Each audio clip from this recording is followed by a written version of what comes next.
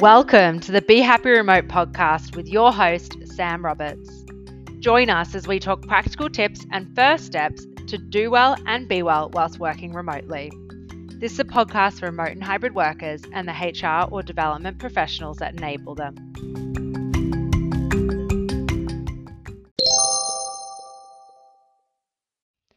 In this episode of the Be Happy Remote podcast, we're going to look at the changing role of emotions in the workplace. We used to be told to check the emotions at the door when we step into the workplace to keep the personal and the professional separate. But we're not even stepping outside the door now, so where are we supposedly leaving these emotions when we're working from home or in a hybrid environment? We're blurring the lines between the personal and the professional. We have people working from their beds, from their spare bedrooms, from the kitchen counter, from the couch, from the dining table. They've got partners, pets, parents, Pelotons, whatever it might be in the background. And so we can't ask people to leave their emotions at the door.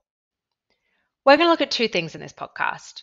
Firstly, we're going to look at what toxic positivity is and how it's affecting workplaces, how the conversation is starting to shift there, but also what strategies you personally can implement to transform your workplace culture if it is one of toxic positivity. Then we're going to look at how emotions show up for you personally and how to manage that. I think it's important that we show up in an authentic way, but if we don't understand how our emotions show up, what triggers them, and how to manage them, we're not going to be able to be successful in the workplace, and we're not going to be able to create a life and a work career that we love and that supports our emotional well-being. One thing I want to address at the beginning of this episode is that I am not a psychologist. I'm not a registered therapist. What I am is a learning and development consultant and a passionate HR nerd who has gone through burnout myself and done a lot of study of emotions as part of that to help me try and get out of that place. So I'm going to look at emotions in the workplace from the perspective of the remote world of work and how you can grow, learn, and develop to create a career that you love. If, like me, you joined TikTok during the pandemic, you probably started to see these hashtag corporate millennial accounts or Gen Zers come out with huge followings, sharing humorous observations about the world of working from home. We've got accounts like @Rod or @corporate millennial with thousands upon millions of followers. And say what you will about TikTok as a platform, but it's helped many remote workers actually build a sense of community in what was otherwise an isolating experience for us all. And each of these TikTok accounts, I think, does great work at actually normalizing emotions in the workplace. And clearly, thousands of people have found these videos relatable. So emotions are present at work. We just weren't talking about them before. Everyone experiences a full spectrum of emotions, and yet far too often we're told to check them at the door. Before the pandemic, toxic positivity was running rampant through the corporate world. And toxic positivity is this idea that we should be positive all the time, a sort of false positivity. It stops us from feeling our true emotions, or if we are feeling them, it stops us from presenting them in an authentic way. And so we're all tasked with hiding parts of ourselves at work. Have you ever asked somebody how they are just to get that immediate, generic, good thanks, how are you response? This is a perfect example of toxic positivity or an example of us being told to leave our emotions behind. If you are interested in learning a bit more about toxic positivity, I recommend checking out Dr. Susan David. She has a TED Talk and she also has a podcast on the topic. Really interesting stuff. Now, it's not just Dr. Susan David fighting the good fight against toxic positivity. A Forbes article wrote about how toxic positivity leads to a lack of trust, it decreases mental wellness, it results in higher turnover, it definitely results in burnout and even absenteeism as a result as well. So if you think emotions should be left out of the workplace, what you're actually doing is harming a company's overall productivity and performance. And to think about that for yourself, you're actually harming your own career. So TikTok has let the cat out of the bag. Emotions exist at work. They always did. We were just masking them. Now it's time for companies to create authentic spaces for emotions at work so we can all move forward productively. It's unfortunately not enough to just offer mental health benefits to your employees. Gartner survey shows that 87% of employees actually already have access to mental and emotional well-being benefits. So that's fantastic. But unfortunately, only 23% of people are actually using them. So companies can't just set up these benefits and assume people use them. They actually need to create cultures around these benefits that removes the stigma of mental health, removes the stigma about emotions at work, and makes it okay for these things to be utilized and talked about in everyday work interactions. I often hear from people, I'm not a manager, I'm not a leader, so I have no control over the culture of my company. And that's just not true. As an individual, you can help to transform your culture at your company if it is toxically positive. And really, it comes by setting an example. So if someone asks you how you are, simply you can actually answer it honestly and start to shift the needle on that culture. It might seem really small, but you're showing other people that it is safe to talk about emotions, that it is normal to talk about emotions, and that there aren't going to be negative repercussions if you do talk about your emotions at work. So answer honestly. You might also want to try, if you're asking other people how they are, just change the question a little bit. We answer that question so automatically that we're not even thinking about it. But if you change the question slightly, you're going to get the person to pause and actually think about the question. It's not an automatic response for them. So, some examples of that. You could ask them, on a scale of 1 to 10, how do you feel today? You're giving them the vocabulary, 1 to 10, and you're assuming there is some level of emotion in there. Other ways you could ask is, tell me about your highs and lows of the week. You're actually getting them to use examples in that scenario rather than using language around emotions, which they might not necessarily have or be comfortable using at the moment. The last way you can try and ask is by saying, I've noticed a change in your behavior. How are you doing? How are you feeling? And prompting them with a behavioral change example. I mentioned briefly they might not have the language to talk about their emotions, but also you might not have that language. So I'd encourage everyone to look up the emotions wheel and get familiar with some of this language. Unfortunately, it's not vocabulary that I think a lot of us really learned or understood when we were younger. We didn't practice using it, and so we don't know how to talk about our emotions. We say things like, we're happy, we're sad, we're angry, and these are really surface level emotions. They can be very nuanced. What does someone actually mean when they say they're angry or they say they're sad? Use the emotion wheel to dig deeper into that language for yourself, but also to help other people use that language around their own feelings. And probing questions can help them to dig deeper into those emotions are. Often before you can start having conversations about emotions, honestly though, you have to have actually invested in your relationships. So that's another action point for you. If you're working remotely, I know it can be isolating, but you more than anyone needs to invest time in building relationships for a myriad of different reasons. One of them being so that you can show up authentically and talk about your emotions at work. Because if you haven't invested in that relationship, it hasn't had a chance to build trust. And without trust, there's no such thing as authentic conversations about emotions.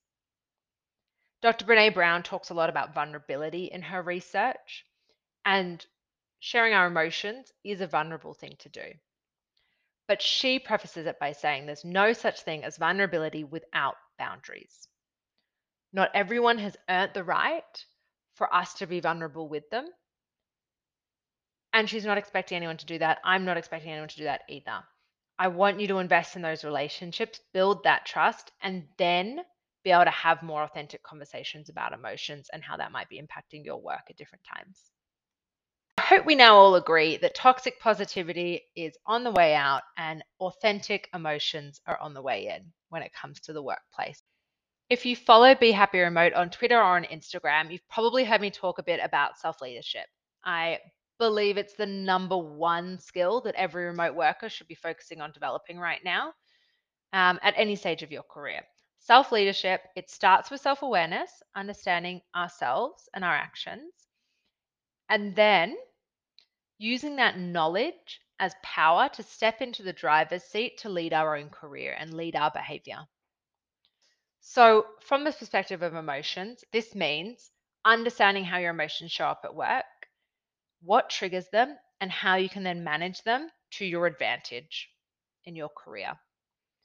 There's so many different elements to this, though. If you're trying to understand your emotions, there are layers to that.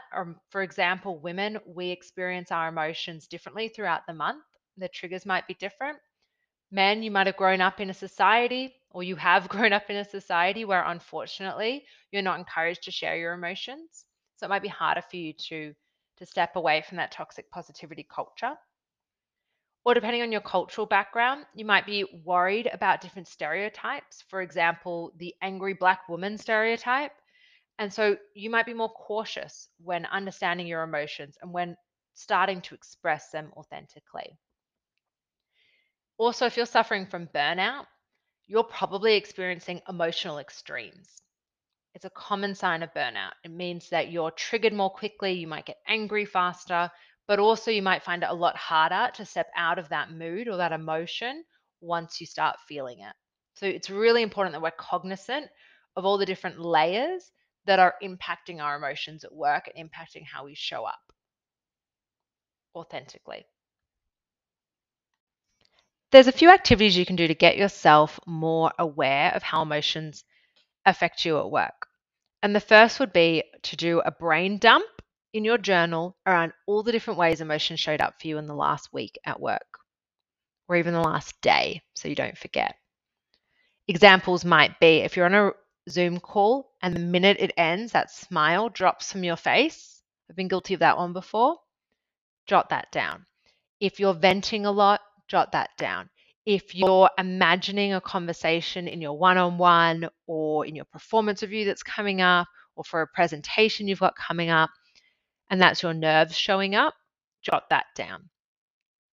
Or even when it comes to a work social event, how do you feel in those situations? So jot all of these things down. No judgments, just observations. Once you've done a brain dump and understand how your emotions are showing up at work, I want you to ask yourself a few questions to dig a little bit deeper. Firstly, what triggered that emotion? Was that trigger in your control or out of your control? What did that emotion feel like in your body? Where did you feel it? Did you tell anybody about that emotion, whether at work or in your personal life? How long did that emotion stick around for? And did it impact your work in any way? Your emotions and what triggers them and how you respond to things is something you developed over your entire lifetime. So don't expect that one quick brain dump is going to answer everything straight away. It's all about building that self-awareness and continuing to observe and understand ourselves. And then take that understanding and turn it into action. So there's a few things you can do to manage your emotions at work so that they are productive for you and also for everyone else around you.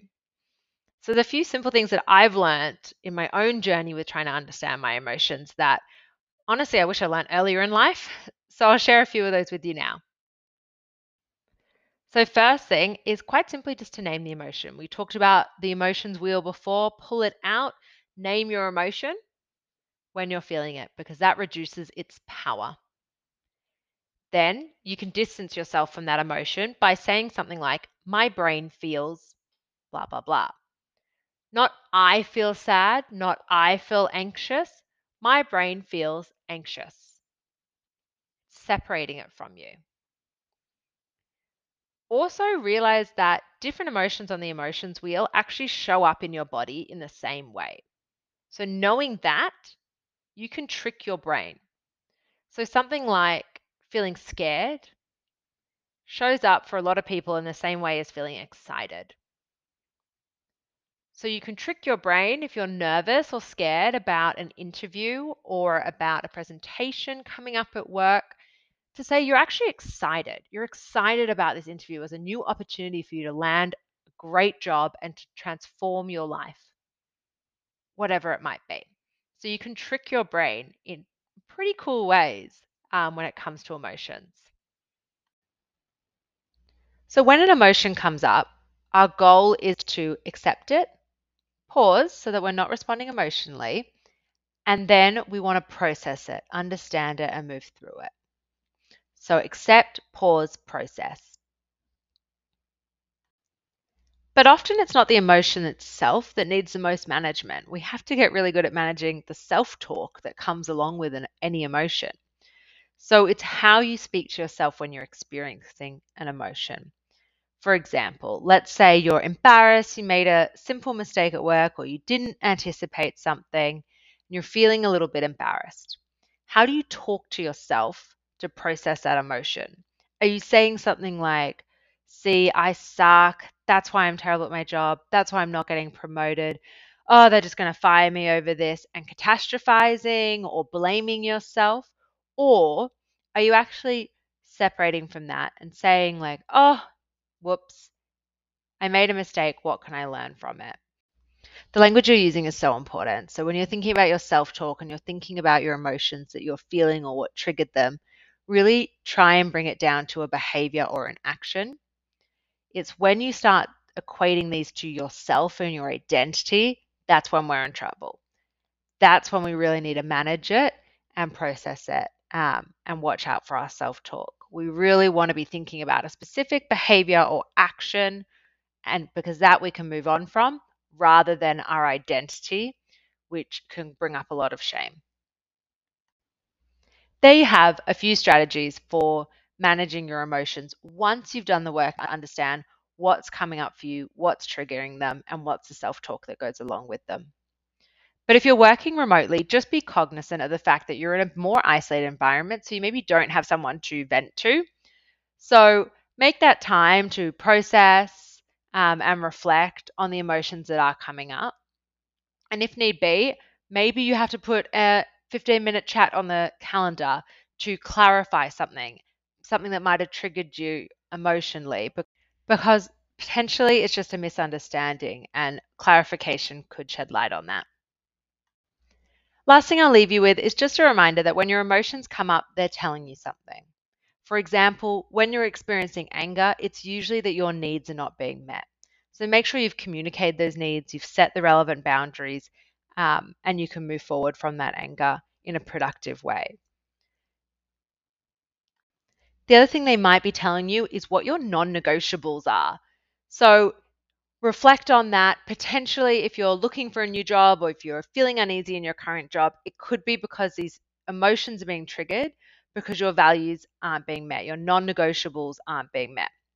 If that sounds like it might be you, jump over to my Gumroad store. I've got a free resource, which is a career value self-assessment, really quick 20-minute task that you can reflect on to help you work out if maybe some of your non-negotiables are not being met in your current role. In this episode, we've talked a lot about what you can do to transform a toxically positive work culture, and also what you can do to reflect on and manage your own emotions working remotely. But if someone comes to you in an emotional state, one thing I like to remember is to ask them if they just want to vent or if they want strategies and solutions. Now, it's that part of the podcast where we talk about first steps. If you're new to the podcast, every episode we end off with a discussion of what our first steps are that compound towards big changes. So for me, when it comes to the changing role of emotions and everything we've talked about in the podcast today, I think my first step that I want to take is just to get better at asking people how they are. And when someone asks me, responding with a true and honest response to how I am. Because I can get caught up in the positive vibes only approach, which is classic toxic positivity. So I want to be part of the solution there in terms of my work culture. What are you going to do? Don't forget to check out all the good stuff in our show notes. And if you're enjoying the podcast, please leave us a review and be sure to follow or subscribe to stay up to date with future episodes. That's it for this episode of the Be Happy Remote podcast with your host, Sam Roberts. Join us next time as we discuss practical tips and first steps to be well and do well whilst working remotely. Because hey, you can craft a remote career and life worth loving.